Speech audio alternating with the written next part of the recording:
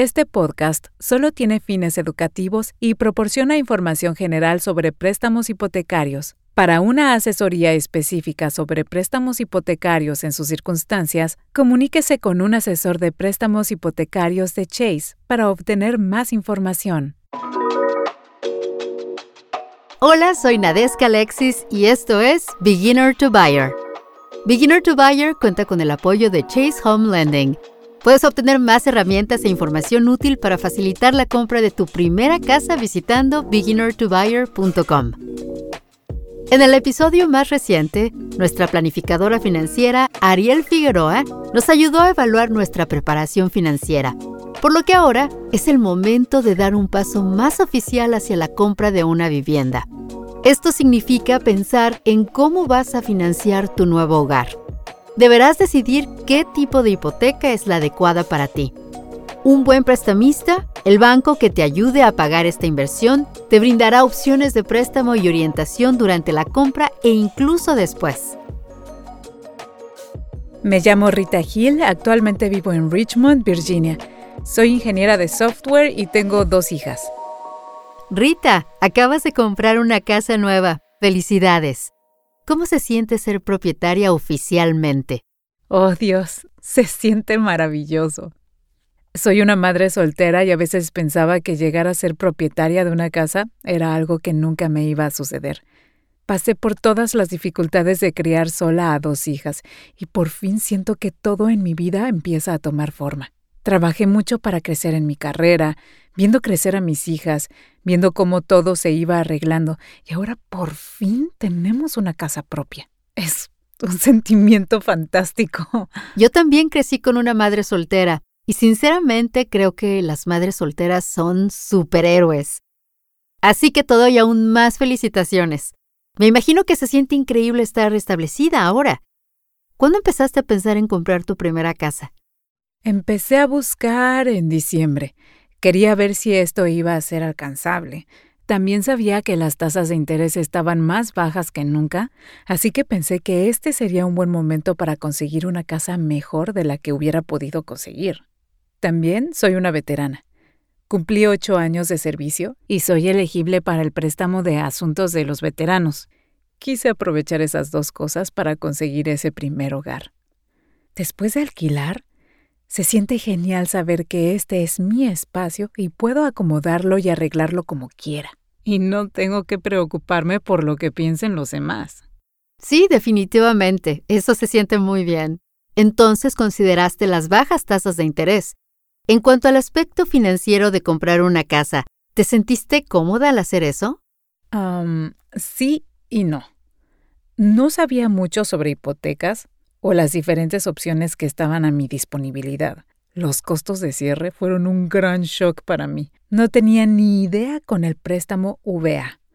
Al principio supuse que no tendría que pagar un pago inicial. Y luego pensé, oh no, vas a tener que pensar en estas cosas llamadas costos de cierre, y estas son todas las cosas que cubren. Me sentí segura de ganar suficiente dinero para pagar una casa, pero luego me di cuenta de que ser dueña de una casa implica todas esas otras cosas. Parece que aprendiste mucho a través del proceso. Tuve el mismo shock cuando vi por primera vez los costos de cierre. Justo cuando crees que lo tienes bajo control, empiezas a tener que gastar más dinero. ¿Cómo fueron esas primeras conversaciones con tu asesor de préstamos hipotecarios?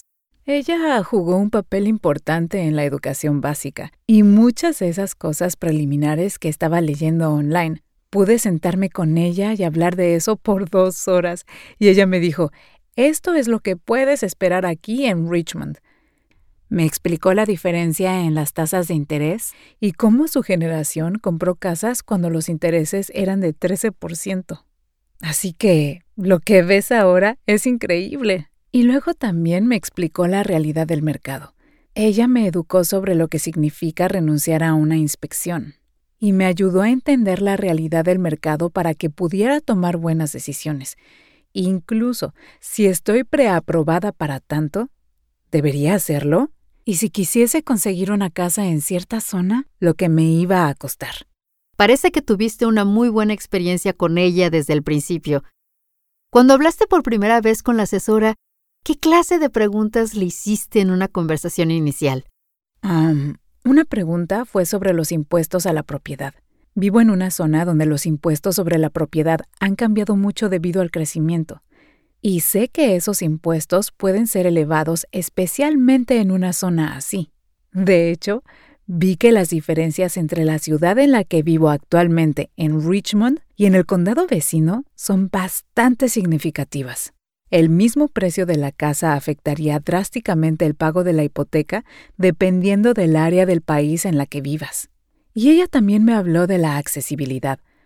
Como dije, siendo alguien que no sabía nada de hipotecas y cuyos padres no eran propietarios de una casa, en verdad no sabía casi nada. Muchas de estas cosas de las cuales creo que todos tenemos una noción preconcebida, el tener un crédito perfecto, ganar como $1 millón, son mucho más accesibles de lo que la gente piensa. Se trata de hacer el trabajo y tener a alguien que sepa qué se requiere. También aprendí que no se puede hacer más de una oferta por una casa, porque inicialmente pensé, veré 5 casas y haré una oferta al primero que la elija. Ella me dijo, no puedes hacer eso. Parece que encontraste la mejor asesora de préstamos hipotecarios. Parece ser alguien muy paciente y con mucha información. Sí, estoy muy agradecida y creo que eso te preparará para tener éxito al comprar una casa. Tengo muchísima suerte de haber tenido eso. Genial, gracias Rita. La asesora de préstamos de Rita fue muy útil y paciente, lo cual es una combinación A+. Le habló sobre diferentes tipos de préstamos para encontrar el más adecuado y también la preparó para algunos de esos gastos que los compradores de vivienda primerizos suelen pasar por alto, como los costos de cierre. No puedo enfatizar suficientemente la importancia del papel que jugará su asesor de préstamos hipotecarios en su experiencia de compra. Durante la compra de mi primera casa, entré en el proceso sintiéndome bastante escéptica de tener que tratar con el asesor crediticio, pero al final me salvó la vida. Eso fue hace años y nunca lo olvidaré porque tuvimos algunos problemas con la propiedad que quería comprar y todo el trato se habría derrumbado si él no hubiera seguido luchando por mí y encontrando soluciones, así que le estaré eternamente agradecida. Y sé que no soy la única que se sintió un poco aprensiva al principio. Algunos de los compradores de viviendas con los que he hablado estaban confundidos y un poco intimidados por todo el proceso de préstamo, así que contacté a un asesor de préstamos para obtener información de primera mano. Su nombre es Felton Ellington y es el gerente de préstamos hipotecarios comunitarios en Chase. Entonces, Felton, durante muchas de mis conversaciones con compradores de vivienda primerizos, me doy cuenta de que muchos de ellos no tienen claro cuánto apoyo puede brindarles un asesor de préstamos hipotecarios durante el proceso. Entonces, ¿puede decirnos, para comenzar, qué hace un asesor de préstamos hipotecarios? ¿Qué tipo de orientación puede ofrecer a los compradores? Sí. Me gusta ver el asesor de préstamos para casas como un asesor de confianza, al igual que confiaría en su médico, en su abogado, en su banco, en su asesor financiero. Ahí están para guiarnos a través del proceso. Tu asesor de préstamos no debe asumir que tienes toda la información porque no es algo que la mayoría de los clientes hacen a diario. Es responsabilidad del asesor de préstamos comprender cuáles son tus objetivos, cuáles son tus necesidades y cuáles son tus habilidades. Y por su parte, poder revisar los productos que encajan contigo y luego ayudar al cliente a elegir lo correcto. Bien, entonces hay muchas cosas que puedes ofrecerles. ¿Cuándo debe un comprador contactar a un asesor? Definitivamente tienes que empezar a conversar con ellos antes de salir al mercado. De esa forma entenderás mejor cuál es tu poder adquisitivo. Comprar una casa es un momento muy emocional y es muy fácil enamorarse de alguna sin saber si puedes o no hacer una oferta o sin comprender si eso es algo para lo cual puedes calificar o pagar. Y este mercado tiene poca oferta, pero una alta demanda de propiedades y se están yendo muy rápido. Antes de vincularse con un agente de bienes raíces, ellos quieren asegurarse de que tú hayas pasado por las vías adecuadas y los pasos para asegurarte de que estés calificado antes de comenzar a abrir puertas y mostrar propiedades, porque esto es lo que buscan los agentes inmobiliarios que representan a los vendedores. Quieren ver cuál es tu poder adquisitivo. ¿Ya trabajaste con el prestamista para obtener la precalificación o la preaprobación? ¿Se revisó tu informe de crédito? ¿Se analizaron tus ingresos? ¿Se revisaron tus activos? Y como resultado de ello, ¿qué documentación te entregaron que ayudará a que a un vendedor le preste más atención a tu oferta? Bien, y por supuesto que profundizaremos sobre la precalificación más adelante. Pero otra cosa que surge en las conversaciones es que a las personas les da un poco de nervios esa primera conversación con un asesor porque no quieren dar a entender que no saben nada en absoluto, aunque ustedes les vayan a dar mucha información. Entonces, ¿hay alguna preparación o tarea específica que le recomiendes a un comprador antes de tener esa reunión inicial contigo? Muy buena pregunta. Y pienso que parte de esa ansiedad puede provenir del miedo al rechazo. Lo que te puedo decir es que debes prepararte para hablar de 3 grandes temas: tu crédito, tus ingresos y la cantidad de flujo o reservas que realmente tengas disponible. Otros factores que son muy importantes serían el historial laboral, ya sea trabajo por cuenta propia o ingresos fijos, esas fuentes de ingresos que están recibiendo. Un historial de residente siempre es algo a lo cual le echamos un vistazo. Es importante tener conversaciones sobre esos 3 grandes temas y poder presentar esa documentación en la entrevista inicial. Queremos asegurarnos de representarlo y darle el valor total de los ingresos que está ganando.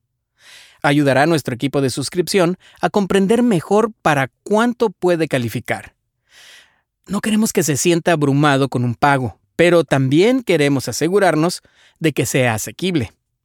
Cuanta más información puedas proporcionar en este espacio, más nos ayudarás a representarte de la mejor manera.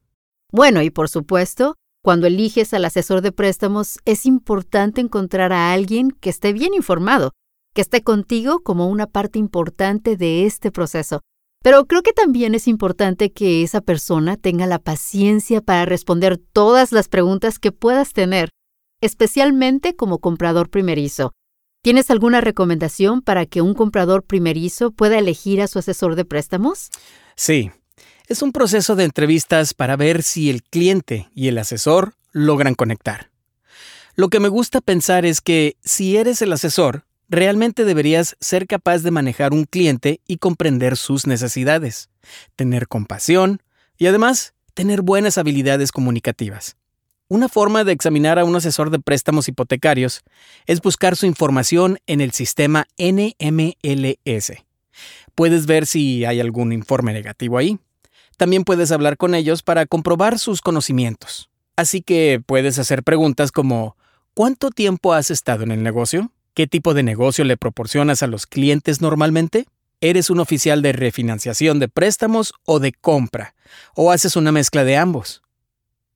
Y luego, creo que realmente debemos tener buenos instintos en las conversaciones.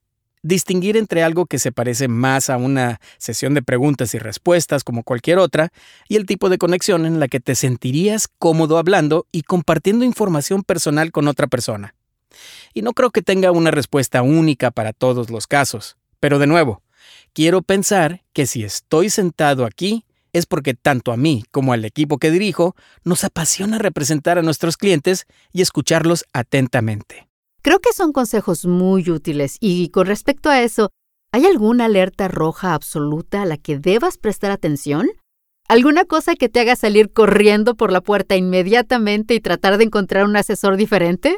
Bueno, te diría que si no puedes obtener respuestas directas, si tienes que volver o incluso si te pide que proporciones la misma información una y otra vez, tienes que preguntarte: ¿qué estás haciendo con la documentación inicial que te proporcioné?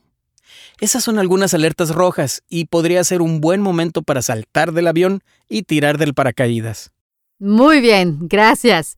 Es útil porque creo que algunos compradores quizás piensan que una vez que empiecen a hablar con un asesor, si han tenido un par de reuniones, están atados a esa persona, incluso si hay algo que no les gusta. Así que creo que todas las cosas que has señalado son muy importantes. Hay opciones. Ellos necesitan tu negocio y se supone que están allí para ayudarte. Una vez que te hayas decidido por un asesor, es ahí donde comienza el proceso de aprendizaje. Luego, empiezas a profundizar en el proceso de la hipoteca. Ahora, me gustaría definir algunos conceptos básicos. En términos más simples, ¿qué es una tasa hipotecaria y cómo sabes realmente si estás obteniendo una buena?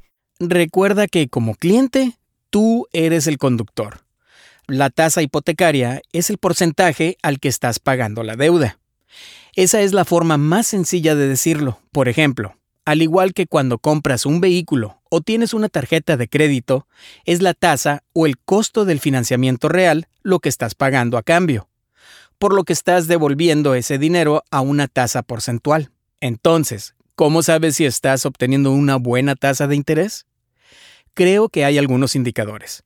Obviamente, si no estuviera en este negocio, buscaría en línea. Y si estoy teniendo una conversación con un especialista, una cosa que tratamos de no hacer es guiar a un cliente hacia una tasa de interés específica. Para mí, me gustaría mostrar cuáles son sus opciones. Si te doy un ejemplo de tu tasa de interés es el del 3% con una APR de 3.012, me gustaría ver cuáles son mis otras opciones. Y con eso lo que quiero decir es, ¿qué se necesita para que obtengas la tasa más baja o cualquier tasa que esté por debajo de eso? ¿O cómo se ven las tasas más altas? Lo creas o no, uno podría pensar, ¿por qué querría mirar para ver cómo sería una tasa de interés más alta?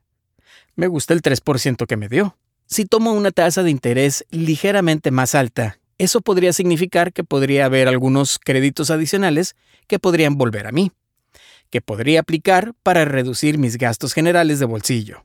Creo que la respuesta corta aquí es, debes saber cuáles son tus opciones, tanto por encima como por debajo, sea cual sea la tasa de interés inicial que se cotice. Bien, ¿y qué significa realmente comprar precios para un préstamo hipotecario? ¿Cuáles son los beneficios de esto? Me encanta un comprador informado. Como comprador existen varias cosas que considero. No solo se trata de encontrar quien ofrezca la tasa de interés más baja, porque tengo que entender que todos anunciamos la tasa más baja porque eso es lo que estamos entrenados a buscar como cliente.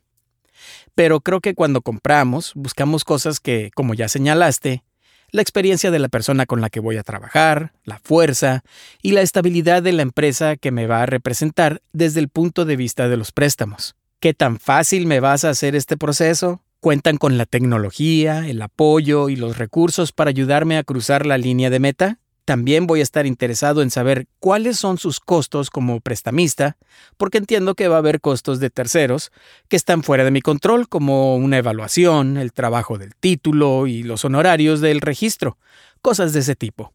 Pero, ¿cuál es el costo?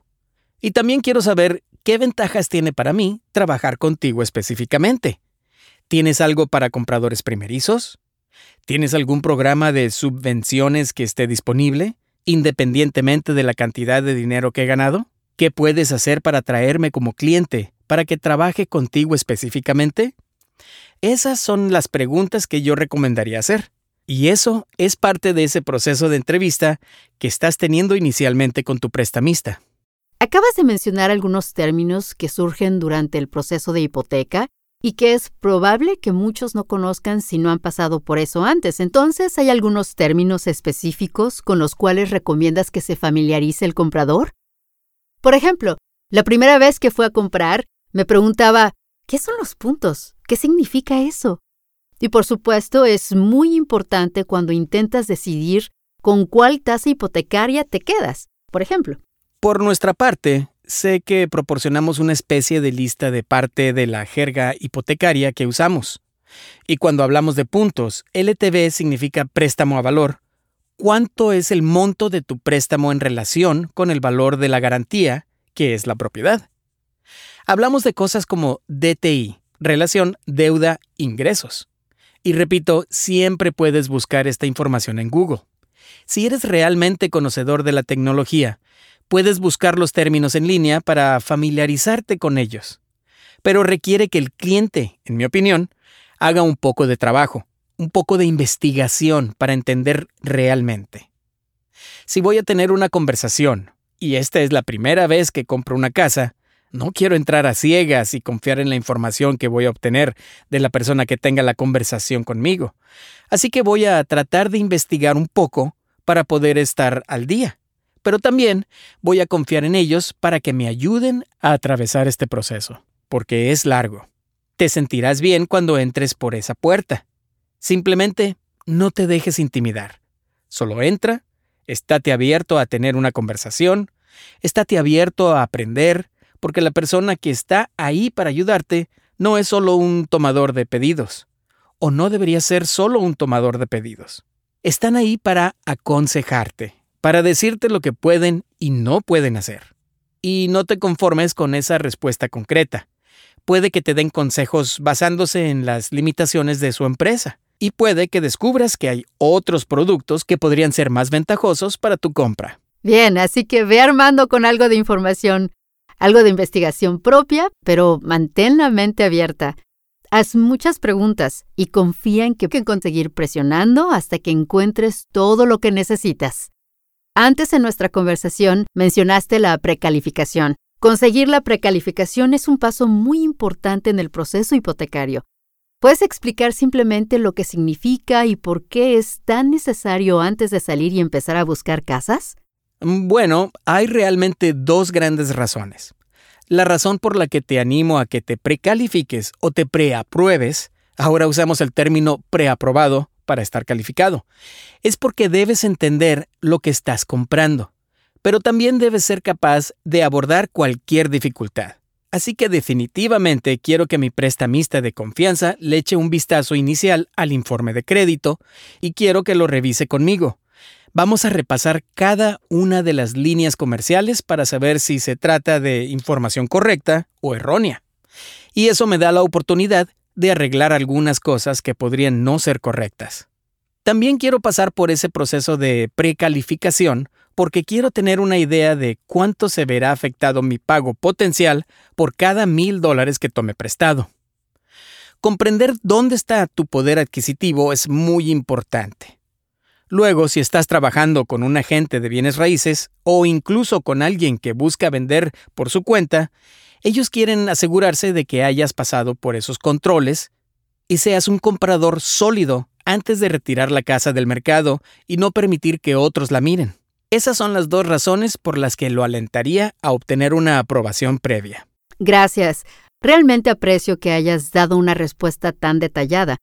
También en mi experiencia y en muchas de mis conversaciones, los impuestos sobre la propiedad, por ejemplo, el seguro de la casa son cosas que no necesariamente le pasa por la mente a un comprador primerizo.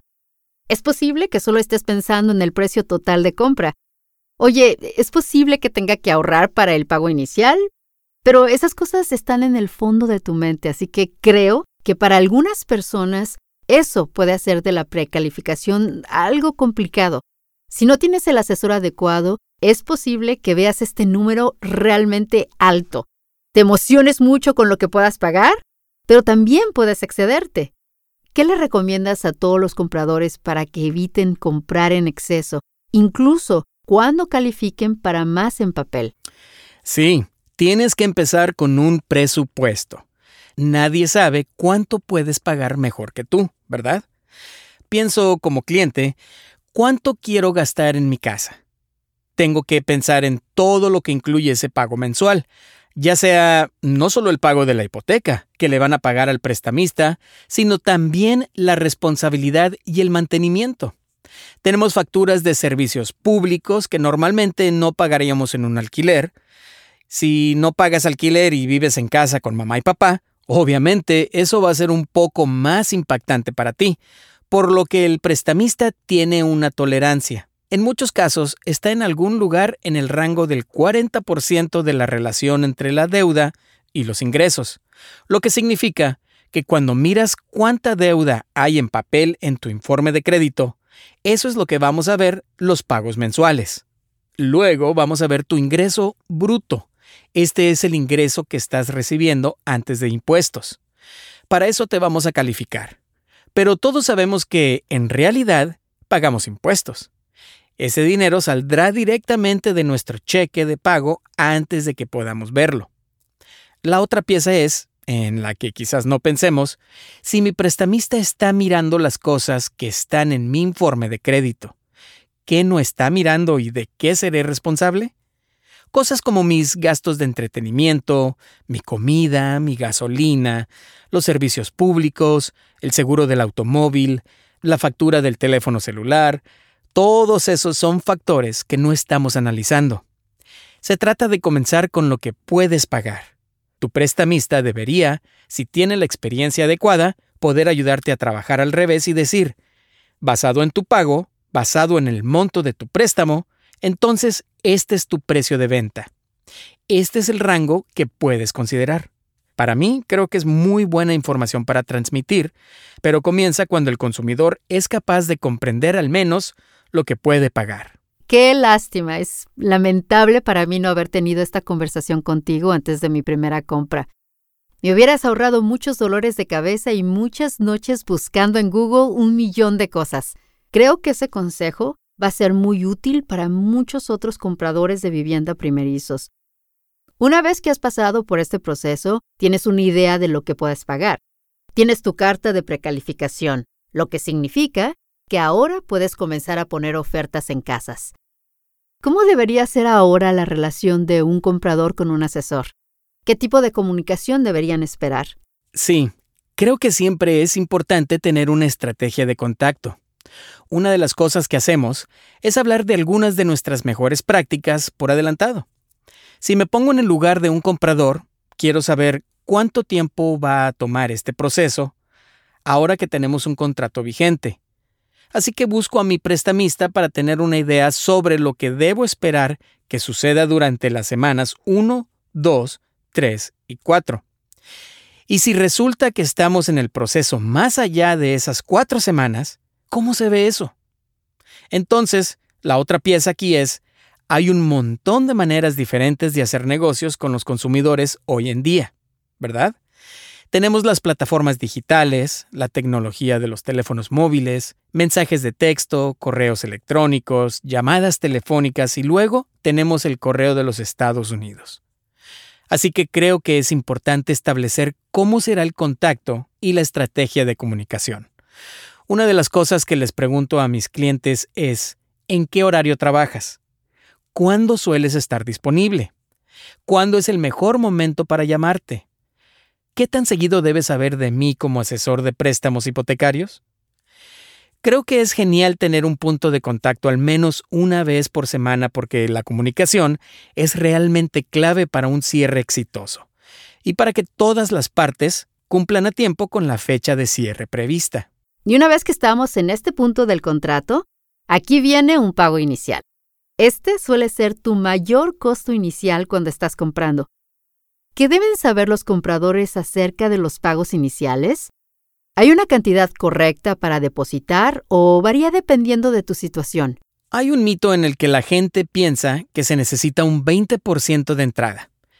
Eso no es cierto. Repito, tener esa conversación por adelantado te ayudará a entender realmente cuáles son tus opciones.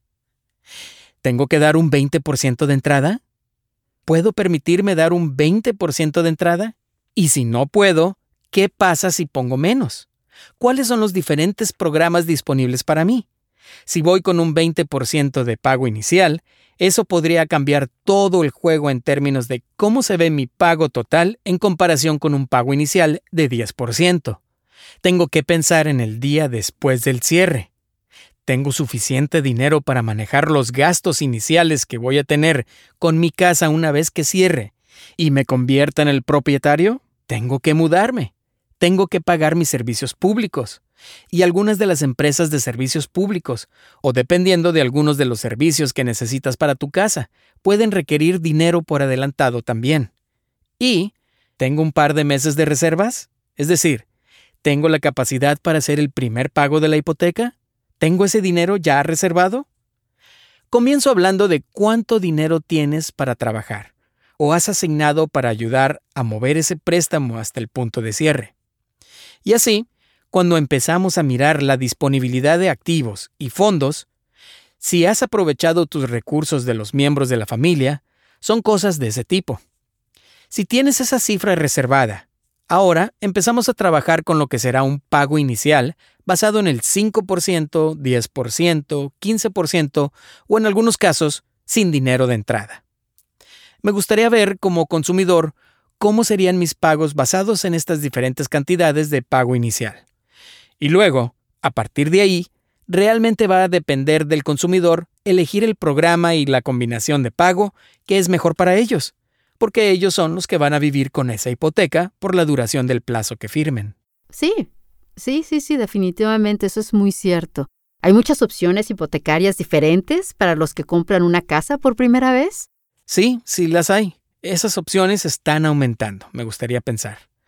Algunos productos atractivos serían los programas de 3% de entrada con seguro hipotecario reducido. Y el seguro hipotecario es algo que un consumidor pagaría, que asegura el préstamo, no el cliente. Asegura el préstamo en caso de caída. Hay algunos productos de 3% de entrada disponibles. Hay algunos productos de 5% de entrada disponibles. Y por supuesto, todo lo que esté por encima de ese pago inicial. Así que cuanto más dinero pongas de entrada, obviamente el factor de riesgo es menor. Y cuanto menor sea el factor de riesgo, en algunos casos podría significar el mejor precio que estaría disponible en términos de tasas de interés, el pago mensual y la reducción del seguro hipotecario.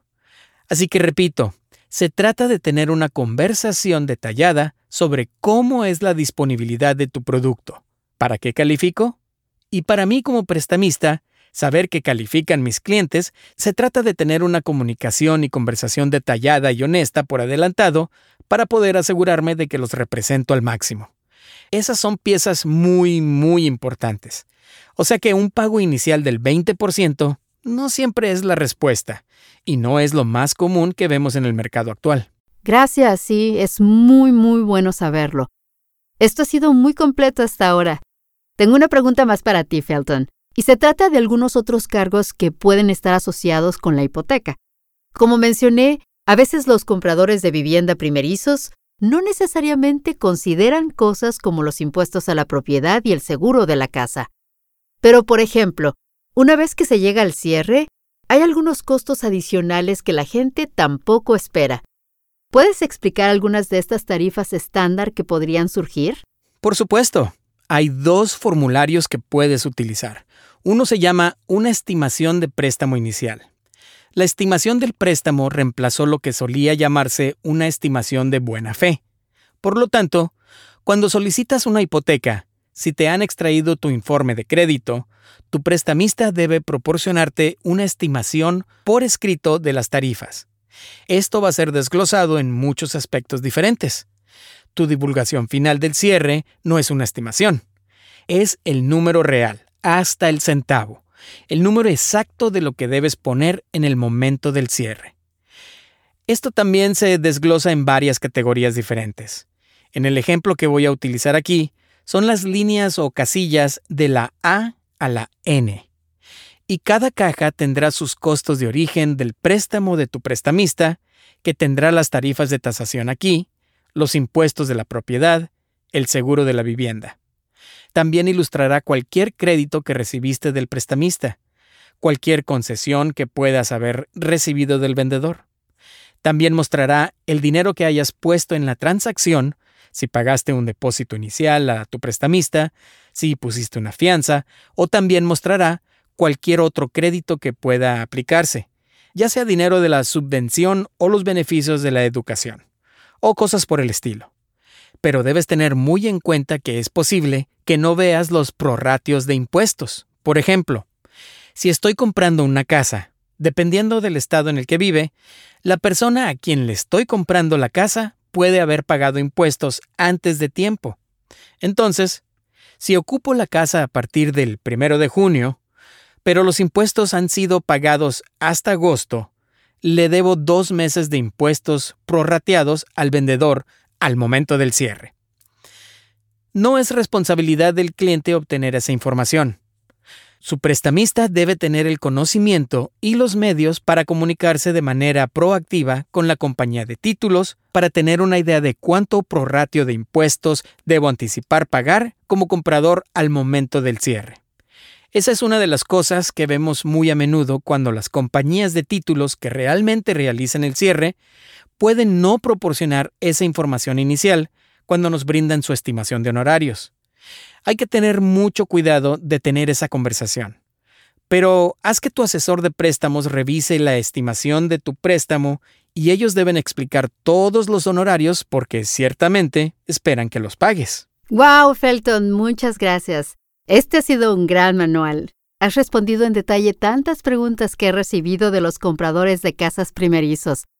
¿Crees que hay algo que posiblemente hayas olvidado?